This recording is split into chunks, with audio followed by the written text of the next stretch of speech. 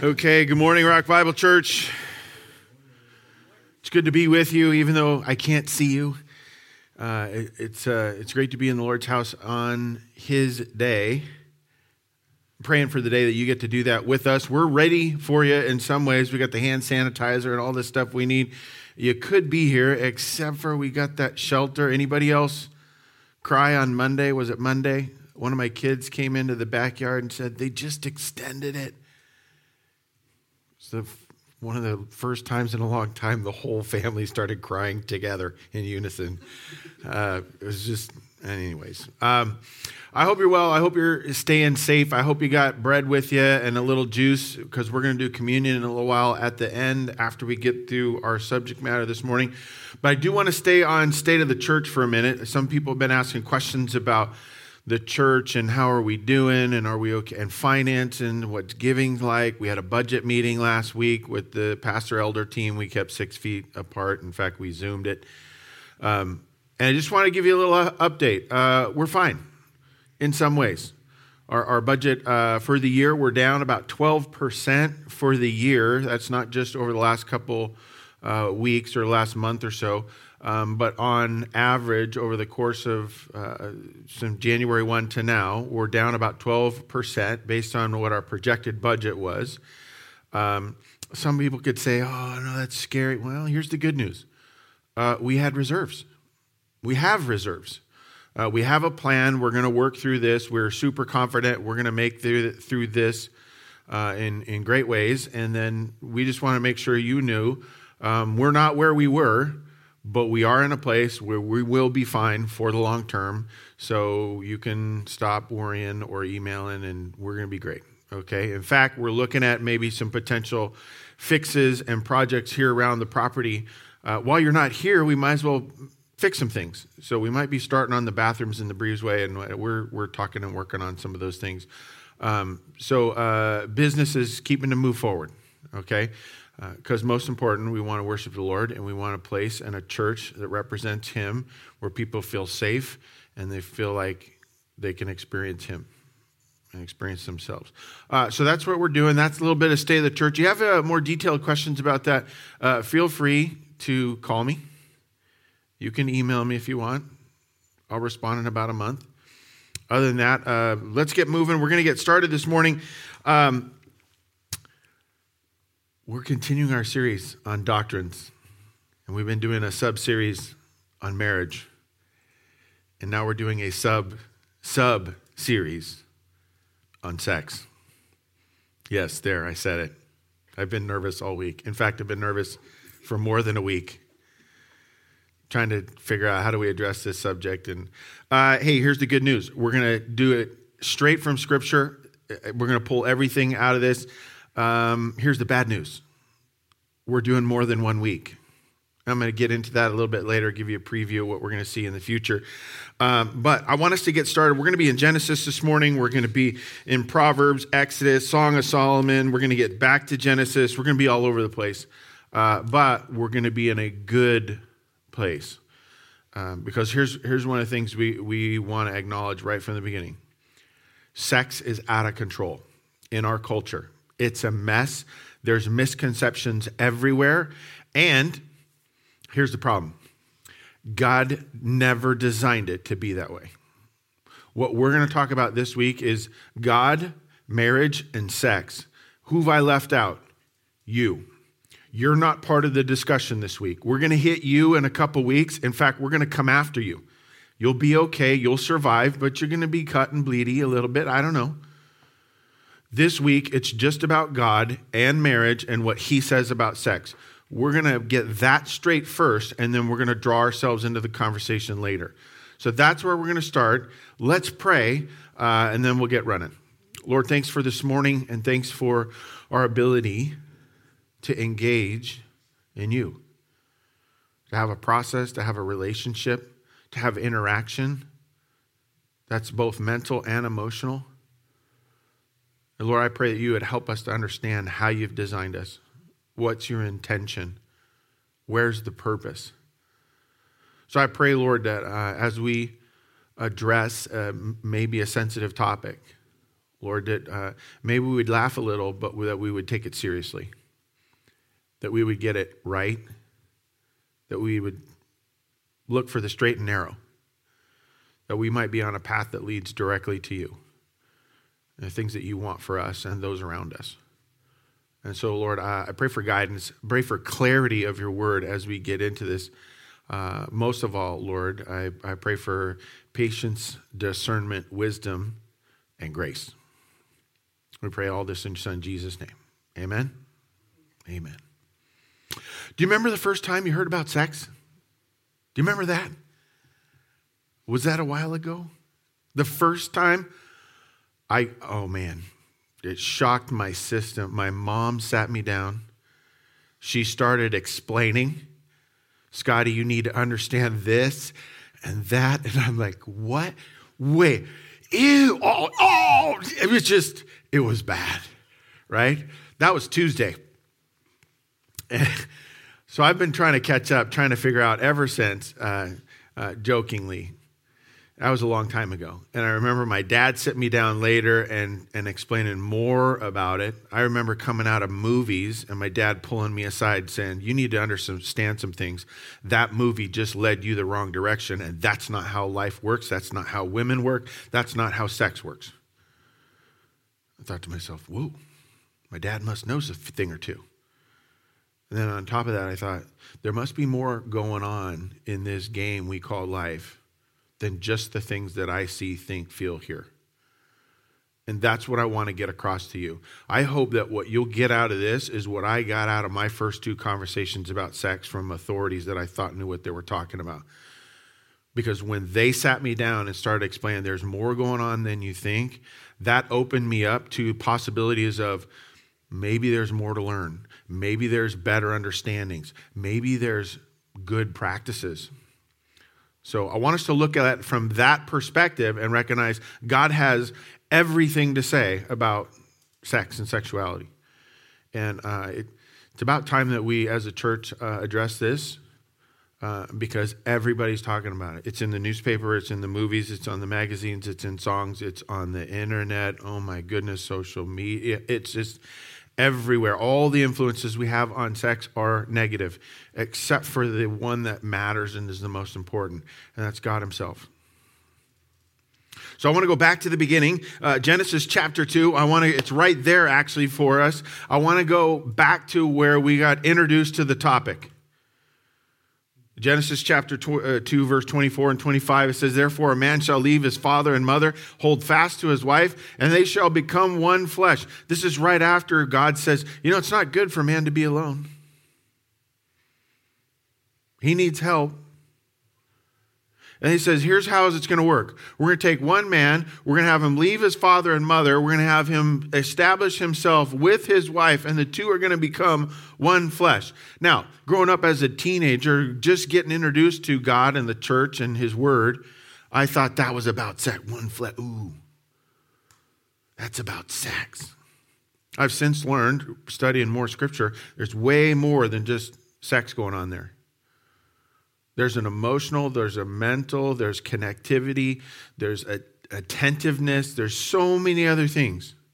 Affection, understanding, communication. There's so much more going on. And God says, hey, here's the design. You become one with your partner, right? Now, does it say you become one with a couple different people, with a bunch of different people, with whoever you choose? No. A man, singular, shall leave his father and mother and hold fast to his singular wife. That's how it's supposed to work. They shall become one flesh. And then watch this, verse 25. Here's where we start to get into sexuality piece. And the man and the wife were both naked and were not ashamed. Naked was good. It was at the beginning. It was part of the design. In fact, it's part of what God says this is what's supposed to happen. And I want to say, after reading those two, that's our whole passage for the week. There you go, right? May the Lord bless the reading of his word. All the men are yelling, amen. Right? I want us to look at several things from several different places and help us understand what is the design. And see, because God has a bunch of intentions for what sex is supposed to be, what it's supposed to look like, how you're supposed to pursue, what you're supposed to avoid. And I'm thinking we're going to cover a lot of it this week and then next time we speak.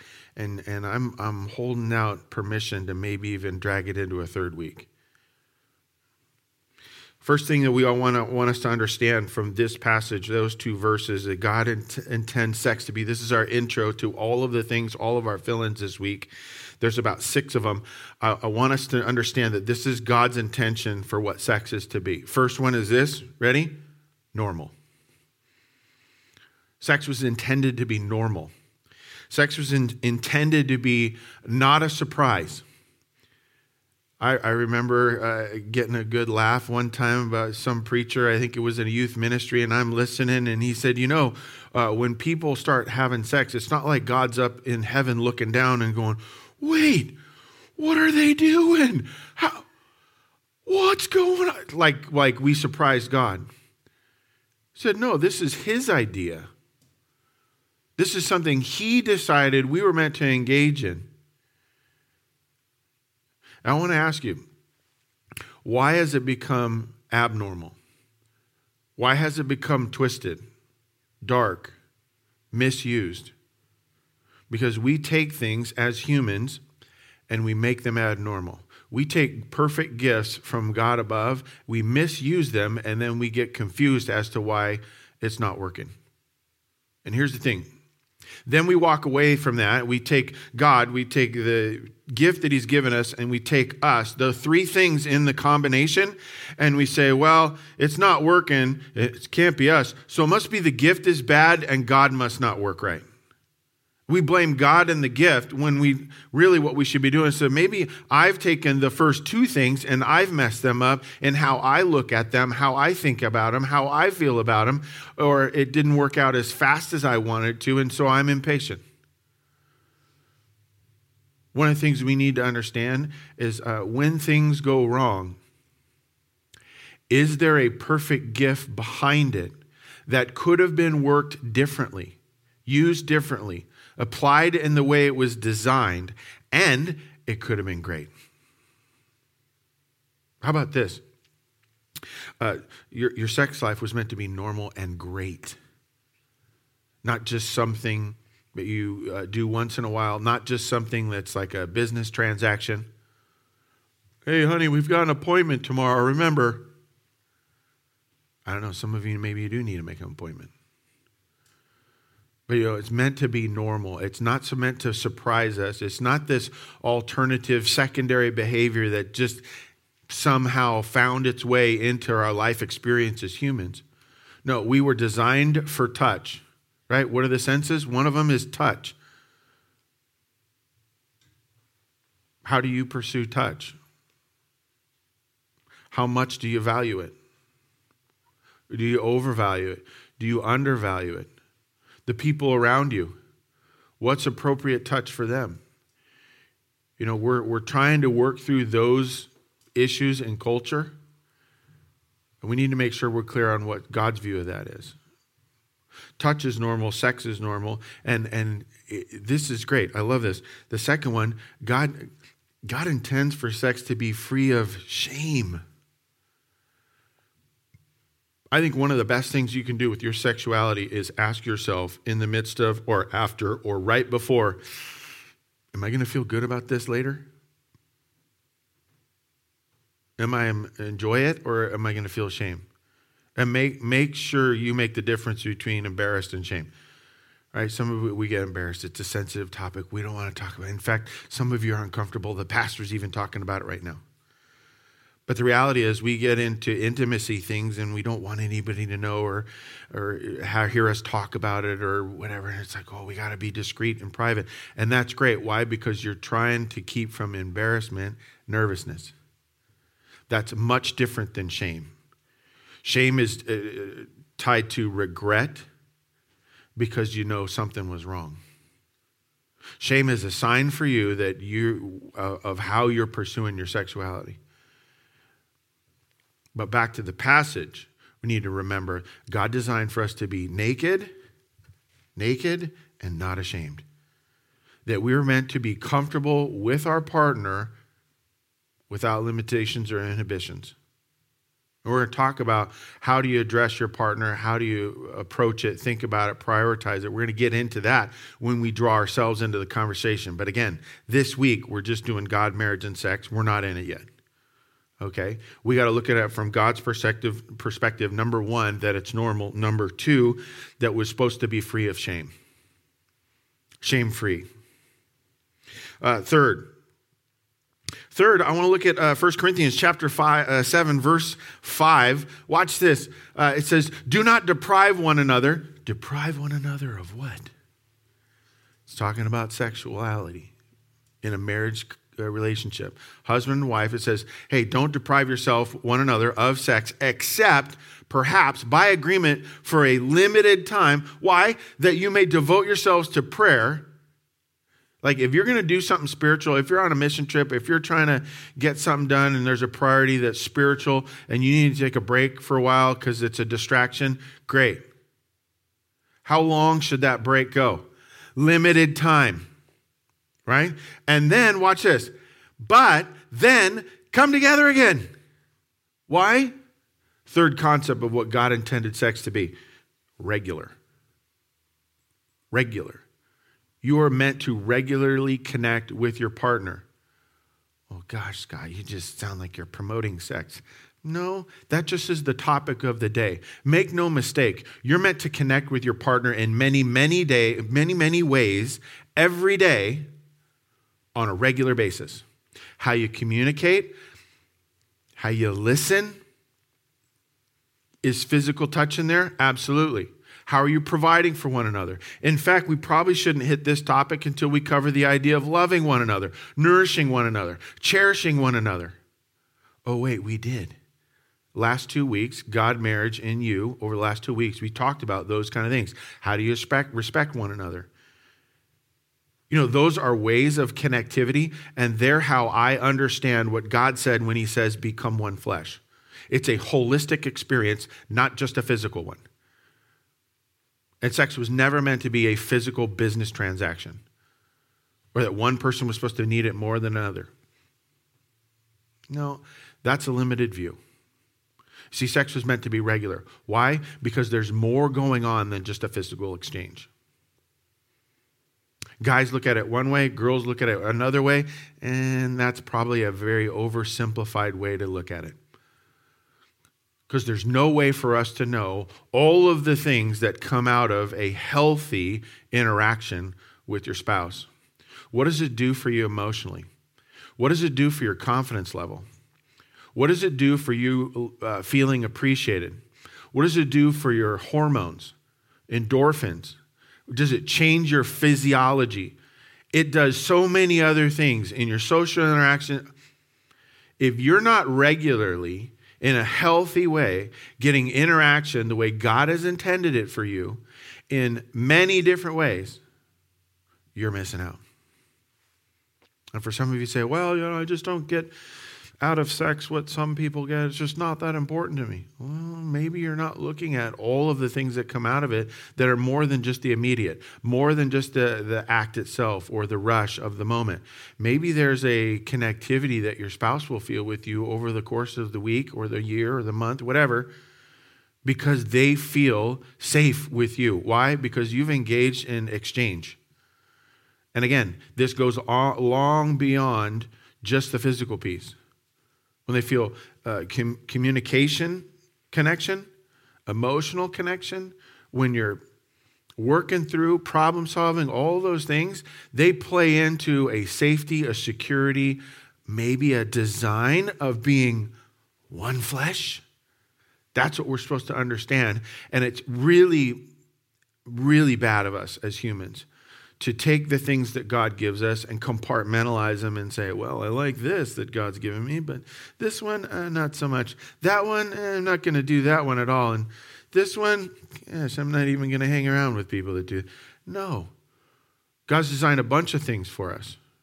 You were designed for marriage. Almost all of you were designed for marriage. Paul gets into this topic of, well, there's a few of us that aren't, but we're not going to cover that this week. We'll cover that in the future. For the large majority of us, There are normal, regular, free of shame things you should be engaging with your spouse. Most likely, there's issues with that long before the physical interaction that you need to pay attention to first. And I direct you back to last week and the week before as to how we approach it. But it should be normal. It should be free of shame. Number 2, it should be regular. You don't stop for more than a limited time, right? Number 4, let's go to Exodus. You shall not commit adultery. Exodus 20:14. What's that mean? I mean, don't have sex outside of marriage. And here's the problem. We forget. Why? Because we're bombarded with sexuality in every aspect of life. It's all over the place. And we forget a very simple sentence. For some of you, this might be the most important sentence for you for a while. Because there's subtle ways, like how it enters into your imagination, your fantasy life, or what you do when you're in private, where you're pursuing kind of this, well, I'm not really in adultery. Nope, but you're straight on the path. In fact, you got a couple steps in that direction. You're wondering why you're struggling in your relationships or you're not feeling fulfilled. Well, because you're flirting with this. Do not commit adultery. Have sex with your spouse. That's it, all of the time. No exceptions. Keep the covenant. Well, that's so limited, Scott. Great, you've figured it out. Because number 4 is God's intention for sex is for it to be limited. One of the biggest problems with our culture, with our humanity and our sinful natures, we take sex and we say, well, no, we should be able to freely express ourselves. It's my body. It's my experience. You Christians, you're so pent up. You're so restrictive and blah, blah. Well, how about instead of looking at it with all those negative connotations, how about you look at it from a positive direction? Actually, we like purpose, focus, design, effectiveness, fulfillment, blessing, joy, gift, happiness. Maybe we look at it that way. Then it's not a limit, it's a direction. Probably we should. I put limited. Why? Because you needed to hear it. But step 2 of limited is directed. God's intention for sex is for it to be directed by him. We're going to get into that in a minute, which is why I didn't put directed here. I put limited. Why? Because if we go back to the fill-in or the verse, you shall not commit adultery. I remember back when I was younger, going to pick up basketball games and things. I had a really good basketball. And I thought, I don't want to lose this basketball. So I wrote on my basketball, EX 2015. Somebody looked at that, like, EX 2015, what is that? You shall not steal. Leave my basketball alone. Right? EX 2015, don't steal my basketball. I wrote it on the basketball, so I would be reminded, stealing's the wrong thing. I'm wondering, how many of you need to write EX 2014 somewhere so that you're reminded and protecting yourself from something that will absolutely destroy you? I would rather you mess with your money and take some risks with that than to take some risks with your sexuality. It will destroy you faster than anything. Why? Because you become God when sex is important to you. You are the driving force. You are the decision maker. And you have gotten into idol worship and you don't even know it. In fact, you get before verse 14, there's another verse. You shall have no other gods before me. That's number 1 of the commandments, right? You know what number 3 is? You shall not worship any false idols. You know what sex can be? It can be a false idol if you pursue it too much in the wrong ways. You're getting your commandments mixed up. That's the problem. I was studying this week. I got very excited about the commandments. It's like, ooh, maybe we should do a series on the commandments. And I thought, I don't know, I got to stay focused on one we're on here. But here's one of the things I saw. You know what? You know which commandment this is? You shall not commit adultery. It's commandment number 7. 7 is like the perfect number in the Bible. 7 days of creation, right? There's great numbers in the Bible. Number 1, the first one, that's an important number. Sets of 3, right? There's the Trinity. There's 3 days in the tomb. There's all these, 1 and 3, great numbers. 7 is another great number. And I started looking at that, and I thought that's where I got to the idea. You have no other gods before me, number 1. Number 3, do not have false idols. And number 7, do not commit adultery. Not in any way. Not on the internet, not by yourself, not with other people, not with the wrong gender. Pursue your sexuality the way God has designed it and see what happens. See if it's not a gift that's actually fulfilling. Because it was meant to be normal, free of shame, regular, and limited. Number 5, Proverbs 5:18 says it this way. Let your fountain be blessed and rejoice in the wife of your youth. Let's look at that for a second. Let your fountain be blessed. Okay, that sounds positive. Blessings in there, right? Fountain? I don't have a fountain. What's that talking about? Well, we're going to get into that in a couple weeks, right?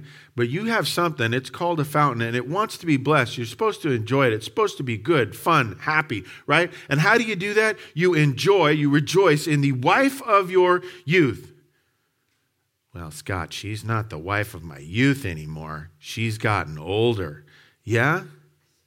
Why do you think there's the verse there? She's not the problem. You are. If you're a lady and you're complaining about your old man, you should be enjoying the fact that you have an old man. In fact, how are you pursuing him in a way to bring life out of him? This is written to an old guy. Why? Or a young guy. Why? To understand that your wife of your youth is the wife you're supposed to have in your old, and you're supposed to enjoy it the whole time. Why? Because God intended for sex to be enjoyed. And if it's normal and free of shame, or it's regular and it's limited or directed, then guess what? You'll enjoy it. I remember it was probably close to a couple decades ago, science decided that they were going to help us with our sexual life and our marriage, which always makes me nervous. Science, I'm not sure what they know. They've done a bang-up job of helping us during this current crisis. Seems like the science is wrong and every projection comes out changes. What do they really know? Nothing. They find out stuff after the fact. But they showed up 2 decades ago and said, here's what you need. You need a little pill. You take this little pill and boy, your sex life will be better. Man, I hate commercials sometimes. I remember in the midst of all that, a lot of questions. What are the ethics, especially for us who believe in the Lord? What are the ethics around that kind of pursuit of our sexuality? I remember having a private conversation with an older Christian man, wise and discerning, and we were kind of having a light conversation, and he pulls me aside, says to me, hey, Scott, remember this. If you have a godly, healthy relationship with your spouse, you'll probably never need a pill. I thought, whoa. 1, why is he telling me this? This is awkward. 2, interesting. There must be more going on in sexuality than I know. You know this? The maximum amount that you can know about sexuality is 50%. On your most perfect day, let's say the day you die, where you have the most experience and wisdom and all that, the best you can get to is to 50%. Why? Because you're only 1/2 of the gender spectrum. You can only know from your gender side. That's 50% at best. By the way, how many of you are perfect? None. So you're probably never even going to get to 50%. That means there's over 50% of what goes on in sexuality that is foreign to you. How are you going to learn that? Engage with your spouse. Be humble. Sensitive. Be proactive. Caring. Listen. Be in tune with your own body. There's so many things that we need to start understanding about God's intention for our sex life that would be an absolute blessing, a gift. He put us on this planet to enjoy it. It's not good for them to be alone. Let's put somebody with, let's make sure they can have fun. Let's let them procreate. We're not even going to get into the procreation thing. We're 5 things in, but I want to finish number 5. It's meant to be enjoyed, right? We just looked at Proverbs 5:18. Now I want you to look at Song of Solomon. Careful. Let him kiss me with the kisses of his mouth. Well, sounds like she's interested. For your love is better than wine. She's convinced. Your anointing oils are fragrant. Your name is oil poured out. Therefore, virgins love you. All the ladies want you. She knows he's attractive. He's attractive. Verse 4, draw me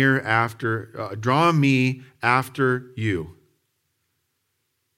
Let us run. Now let me ask you, do you think they're really talking about running? Hey, hon, let's go for a jog. Let's start kissing, and then let's stop and go for a run. This is called analogy, folks.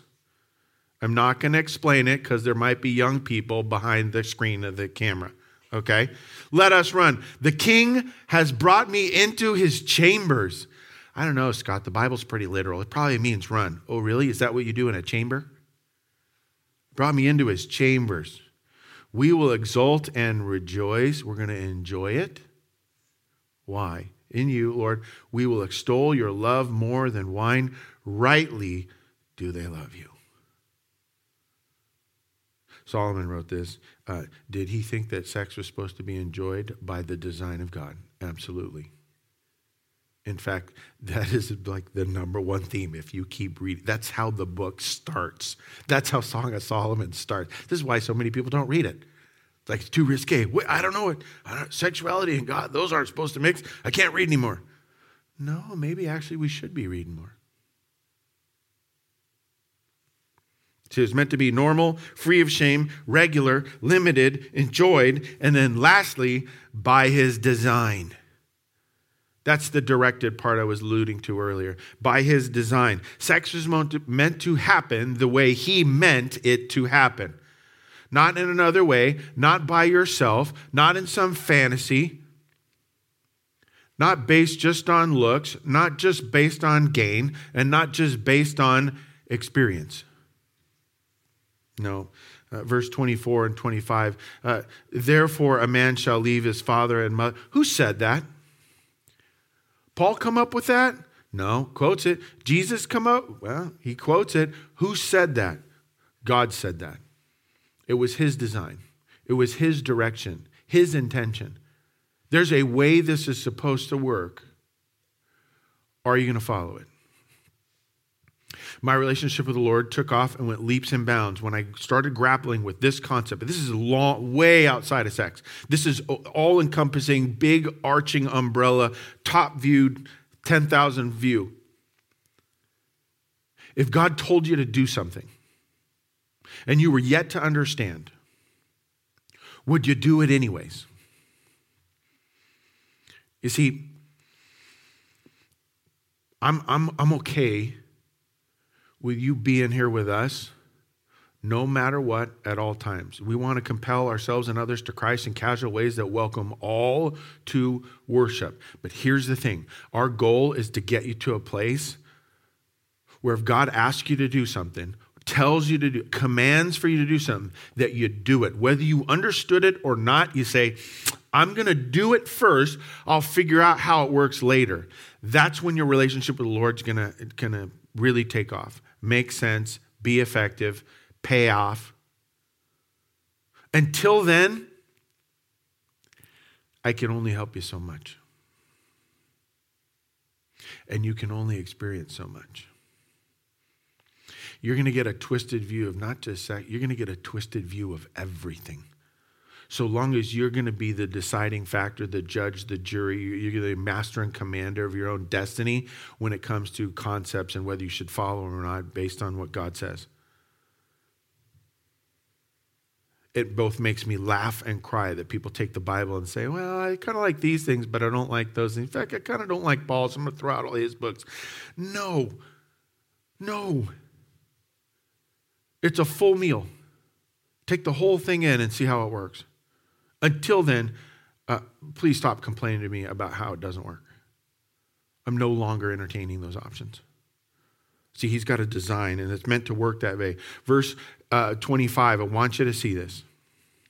And the man and his wife were naked and not ashamed. That means it worked. There was a design, verse 24, and there was an experience, verse 25.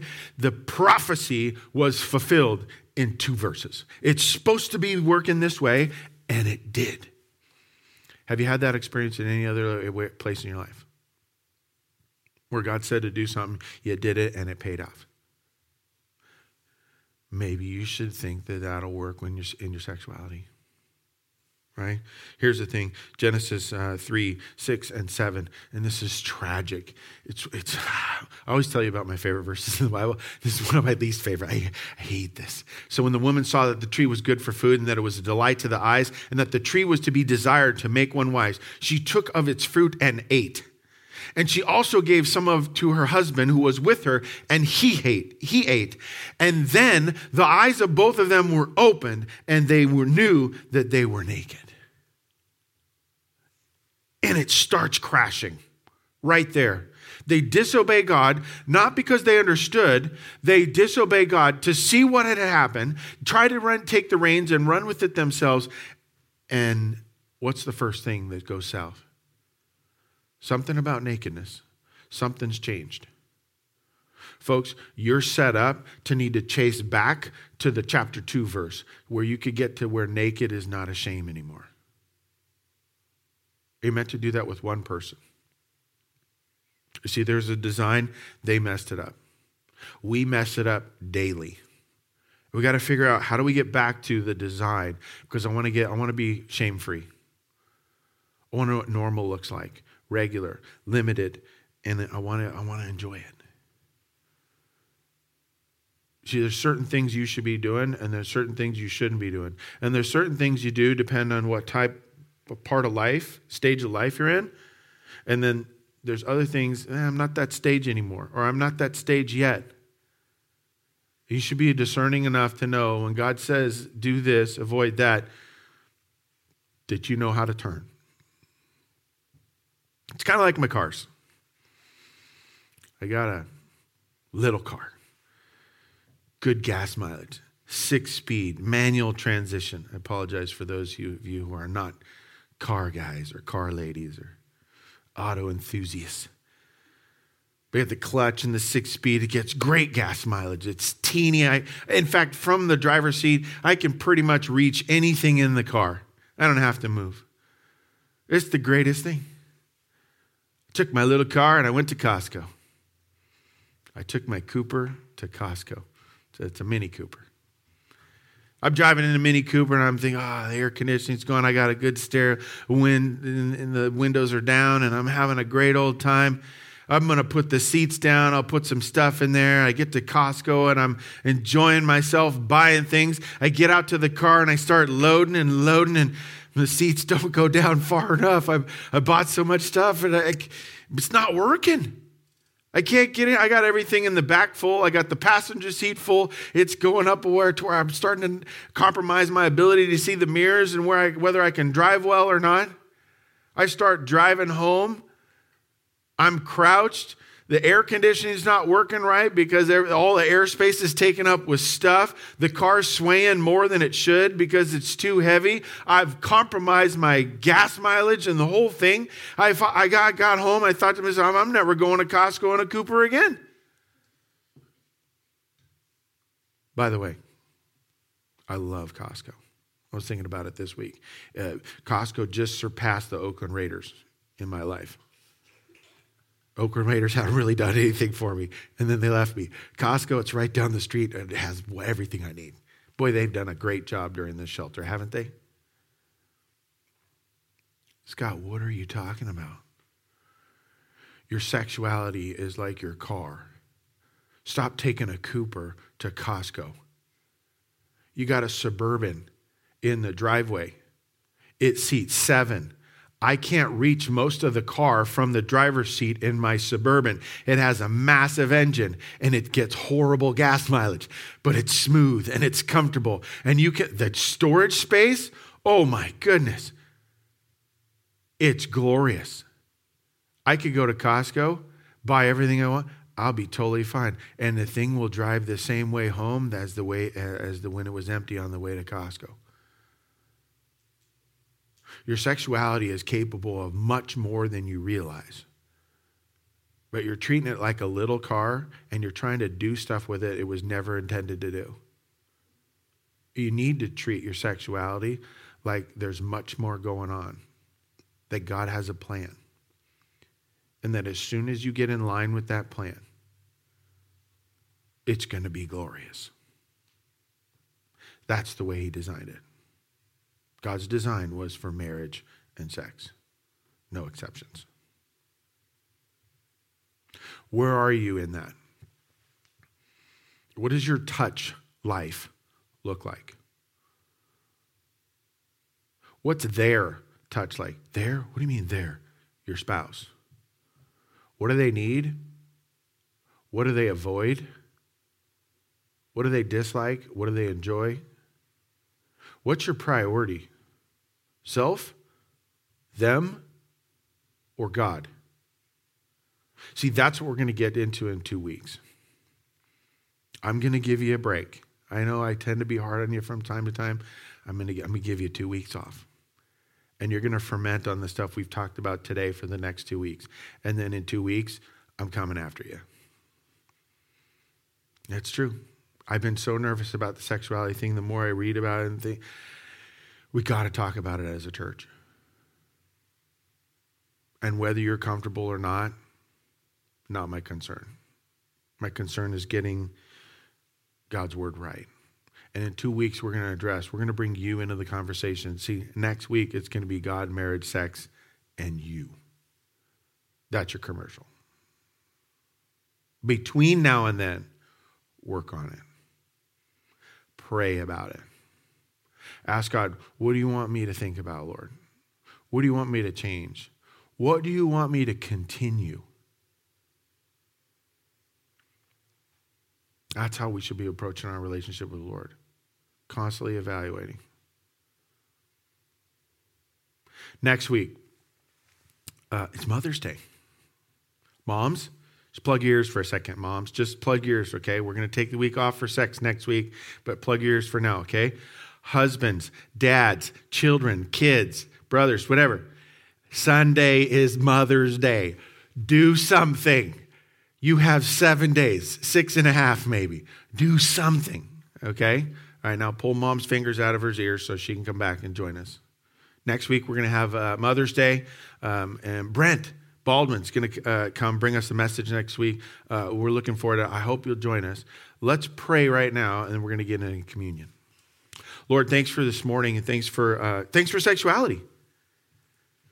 And sometimes that feels like an awkward thing to say, that we would thank you for sex, but that's the way it was always meant to be.